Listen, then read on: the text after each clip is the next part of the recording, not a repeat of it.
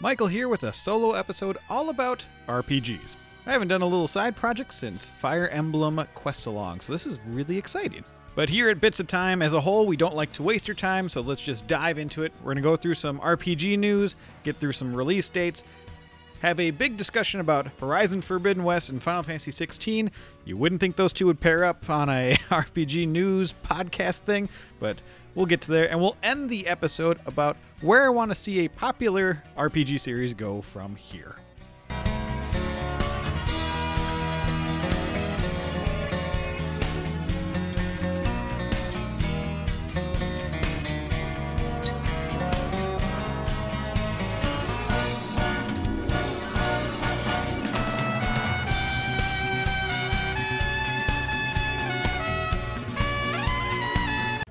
One of my most anticipated games in the JRPG genre just got rated in Australia, so I'm thinking it's coming this year for sure. Granblue Fantasy Relink has had a release date of 2023. I believe it's also said winter at some point. I think we're actually getting this game this year.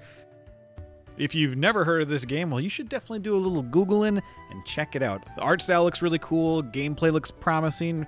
Definitely kind of like this MMO action RPG thing going on here. There is a fighting game called Versus, Granblue Fantasy Versus, which I own on my shelf. I have not played it. I know nothing about this world that it's set in, but it seems like this is a spot where you can just jump right into. So check it out, Granblue Fantasy. I think it's coming. Got rated. I'm excited. And we just learned that Sea of Stars is also coming to PlayStation Plus as well.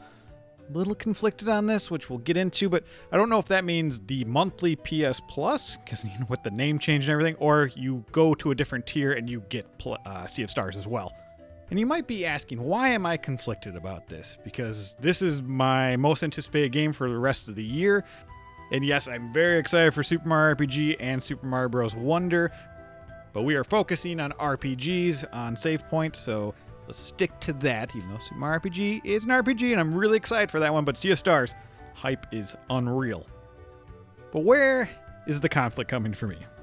I kickstarted this game in 2020, and they raised $1.2 million, which is a lot of money. They had a lot of work already done, but I immediately saw it, and I was like, yes, I'm supporting this crew. They did The Messenger before this, and they're definitely going in a completely different route, which I'm excited about, and it just looks just gorgeous. But you know, then I got the reveal a couple years later that it's coming to Game Pass. So they got the huge chunk of money from Game Pass from Microsoft. And it's just like, all right, you know what? You know, I don't always subscribe to Game Pass all the time, so that's okay that I still get my physical copy. I also get digital copies, so I'm set. And then we have another announcement of the PlayStation. So they're getting another bag of money. I have no qualms with giving them money during the Kickstarter because that is my prerogative. I volunteered that money. But did you really need that money? You got all big three of the publishers to go in on this game. You got Sea of Stars to show up in a Nintendo Direct. You got the Game Pass money, and now you have the PS Plus money. So I want this game to succeed, and I think it will because it looks gorgeous. I don't know how I feel about it. I put up this money, and I'm happy because I get the physical copy. You know, with Game Pass and yada yada, I wouldn't get the physical copy. But, you know, I'm pretty sure I could probably buy it later down the year when it comes to Target, Best Buy, whatever it is. It's just a strange look, and I don't know how to feel about it. That is a lot of money they're getting. And, you know, when you kickstart something, you know, it almost like the idea won't work. And they were very transparent, and they said it could be risky funding a ambitious project like this one. And I do agree, but what they showed initially right off the bat seemed pretty complete. Or I wouldn't say complete. They had a very good vision of what it was. So I feel like they could have probably brought that to a different publisher and got maybe some exclusivity or something like that. Or maybe they didn't want to go that route and they wanted to stay independent, and it is definitely working out for them just fine. But this is me just kind of ranting because I don't really know where I fall. Is this an okay thing? Has this ever happened before? The only thing I can think of is like Shenmue 3 maybe had a Kickstarter, but then they still got published by Sony. I can't even remember what that was all about. It's just, It's just an odd place to be, but I want this team to be successful. You know, they're a very small team. I think they said in the Kickstarter, 16 people. That's really exciting for them to get this much attention on this game, and I'm super excited for that game to come out on August 29th. And that's the first release date that we're talking about, but in August we also have Tower of Fantasy, a new MMO, and that's coming out on August 8th for the PlayStation 5. I will say, I say the word new for PlayStation 5 owners. I remember seeing that in the, what are they called? State of Play, PlayStation Showcase, whatever they ended up calling it. And so I believe this has already been out for PC, so it's new to the PlayStation 5. Looks pretty awesome, not gonna lie. I don't know if I have time to jump into an MMO. There's a lot of games that are sinking in my time lately. I like the RPGs, what can I say? Now, we also get Atlas Fallen. The release date is pretty imminent, August 10th for PC, Xbox Series, and the PS5. Xbox Series, is that how you say it? The series of Xboxes? I'm not sure. The modern consoles. Now, from a quick glance of this game, it kind of looks like Final Fantasy XVI's combat. It's got me a little intrigued. Definitely more on the action focus than the RPG, but you do level up, you do quests. So, I mean, almost anything can be considered an action RPG nowadays, but this is something to maybe keep your eye on if you haven't really been looking into it, because I had no idea it was coming out. I don't even know if I've ever seen a trailer until the day I'm recording this. Now there are some other games coming out as well, Baldur's Gate 3, all that jazz, but usually when I'm going to do release dates, upcoming release dates, it's just games that I'm keeping an eye on myself, and maybe you haven't heard of it, so just trying to keep you in the loop. And just a little reminder before we get on to the big topic of the episode, if you're liking this or any of the Bits of Time episodes, give us a rating on Spotify or Apple Podcasts. That really does help us out, or share it with a friend or an enemy, you know. In RPGs, frenemies is a thing. And maybe they'll become your friend. All because of a little podcast. That would be lovely. Art is subjective, but why does it seem like most video game journalists are out to get Japanese developers over the Western ones? And also, why does it seem like they want to change the very fabric of that culture to meet the needs of somebody else that doesn't live in that area?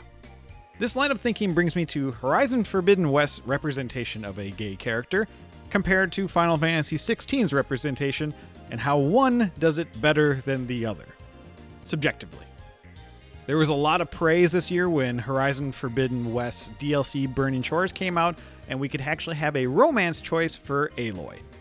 And honestly, I'm all for this choice. I think it's a little strange that maybe she's bi, but it seems like she's gay, because you can only romance a female option. Now, for the most part, Aloy just pushes everybody away, which I always liked that in Horizon Zero Dawn. I haven't beaten Forbidden West, but I'm excited to get to this eventually. I put a decent chunk of time into it, I think 20 hours or so, but I always liked how she was just pushing everybody away, but she would kind of flirt here and there with certain dialogue options to, males and females, it seemed like. But for the most part, I thought she was just asexual, didn't care about that. It was the mission, and that's all that matters, and I don't blame her. But now we actually get a route when we go down this path where she actually kisses another woman, and yay, happiness. I'm glad that Aloy is finding the happiness. So finally, the flirting actually leads to a romance option. But just like with Naughty Dog's Last of Us, you have to get it, you have to pay to see this. So it's canon, obviously, but you have to spend extra money to see this. Just with The Last of Us Left Behind, you wouldn't know Ellie was gay in the main game if you didn't experience the Left Behind DLC. So then when Last of Us Part 2 came around, some people were shocked about that she was actually gay. Which again, I could see it being shocking. I hope it's not shocking for bad reasons, but shocking just be where did this come from? Well, they probably didn't play the DLC. Which might happen here again. Horizon Forbidden West decides to show, yes, you get your gay character, but you have to pay for it. Which is a little, I don't know, it's a little backwards in my head. So then you go to Final Fantasy XVI, who has a prominent gay character who is integral to the main story of the game, which is freaking awesome. It's not a spoiler because we've seen who the icons are and all the promotion. Bahamut is the gay character. One of the most freaking awesome icons, summons, GFs, whatever you want to call them, is gay and Frickin' Pride Dragon Man. Awesome. But do you know what they do wrong with this? When Dion gets to kiss his significant other, his lover, they pull the camera back a little bit. And when I first saw this revelation, this thing going around on the interwebs, I was like, oh yeah, that seems a little strange when they don't do that with other characters that have romantic moments in the game. So right there, that is kind of jarring to be, was the director of Final Fantasy 16 worried about showing this type of scene that close together? I don't think that's what it is. And from memory, the one scene that I think about where other two characters are kissing, they have longer hair and it kind of blocks the mouth area. So honestly, I think it's an animation standpoint. I don't think it's like no, you can't see the gay kissing as clearly because we don't want that. I think it's from an animation type of thing. Now, I could be wrong. Maybe we'll get some press out there saying like, no, we didn't want to show that as clearly. That'd be very bad. But honestly, I think it's just strange to me when you compare these two. The representation in Final Fantasy 16 is on the main story beats. You cannot skip them. You cannot miss them. And he has such an interesting story, but he's also gay, which is, I think, a great way for Final Fantasy 16 to put it into the story. Not hyper focus on it, but it also celebrate this excellent character in this game that is also gay. It's great. But then you have a specific person on the internet, Kenneth Shepard of Kotaku, who praised the Forbidden West's kissing scene and didn't think that the Final Fantasy 16 one was good. Because he, paraphrasing and whatever, he didn't like the pullback scene, which when he pointed that out, and I've seen this going around the interwebs like before, my initial reaction was kind of like, oh yeah, maybe that is kind of strange. But again, we're comparing a DLC versus a main character in the video game that you can't be skipped. I would way rather it be Final Fantasy 16's version. And again, this is the second time that a first-party studio from Sony has chosen to put their gay representation in DLC. I think I can't wrap my head around why this is a worse version. But then, I like to go deeper. Final Fantasy 16 is an action RPG. It is well known, huge strides for the representation and all that. And you just realize that some of our journalists here or whatever, any Western focused journalism kind of does a weird thing with Japanese games. They tend to put their focus, their ideologies and everything on from them and try to pass it on to a Japanese developer, which the hierarchy, the culture, everything is so much different than from here. It's kind of strange. Let's deviate away from the big Final Fantasy. Another big RPG series is Persona. And Persona 6 has got people thinking the same way. This is a write-up from Kian over at The Gamer. And this is about Persona 6. And this was published in 2021. So, it's been a little bit away from that. And it's kind of about the criticism. And the title of the article is, if Persona 6 really is coming, Atlus needs to change things up. So you are telling them, the Japanese publisher, what they need to change. So what is the big thing that they want to change? Quote, both Persona 4 and 5 have a male protagonist by default, which is a little odd when you consider that several earlier games in the series gave us the option to choose between two characters. Persona has been widely criticized for this shift, although Atlus has never officially put out a response to said criticism.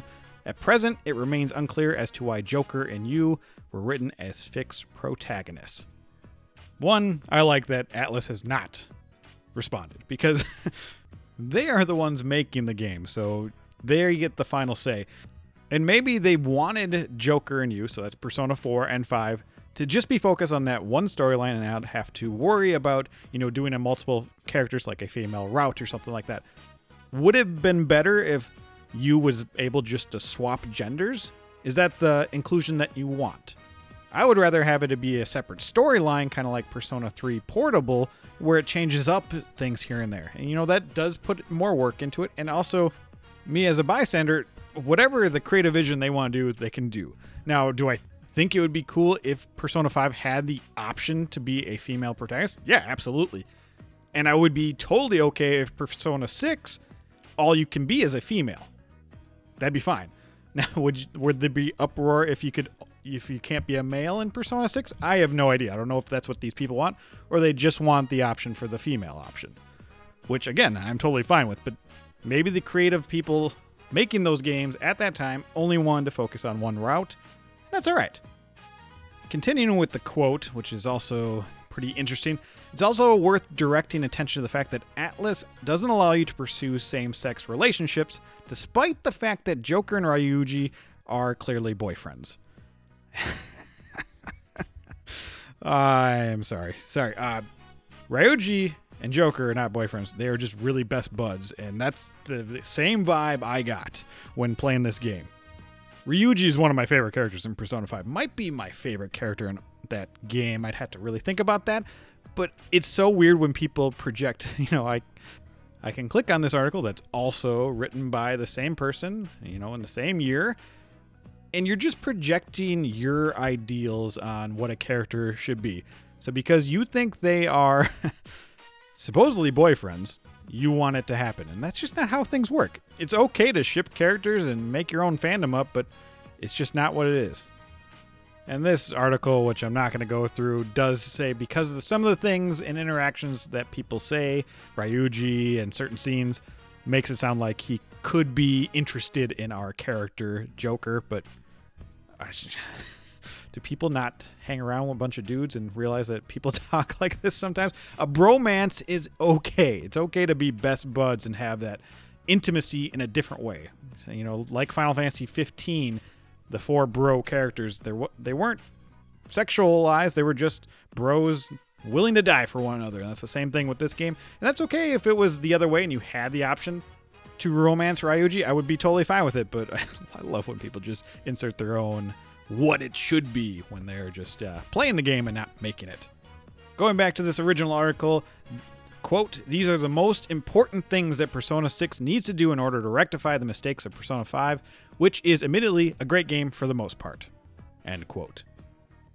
That's the most important issue that they have to make for it. No, you have to make the game that is actually really good first, like the predecessor of Persona 4 and 5 have really built this echelon of greatness. So that should be your first and foremost concern. Do I want more diversity in my Japanese role-playing games? Absolutely.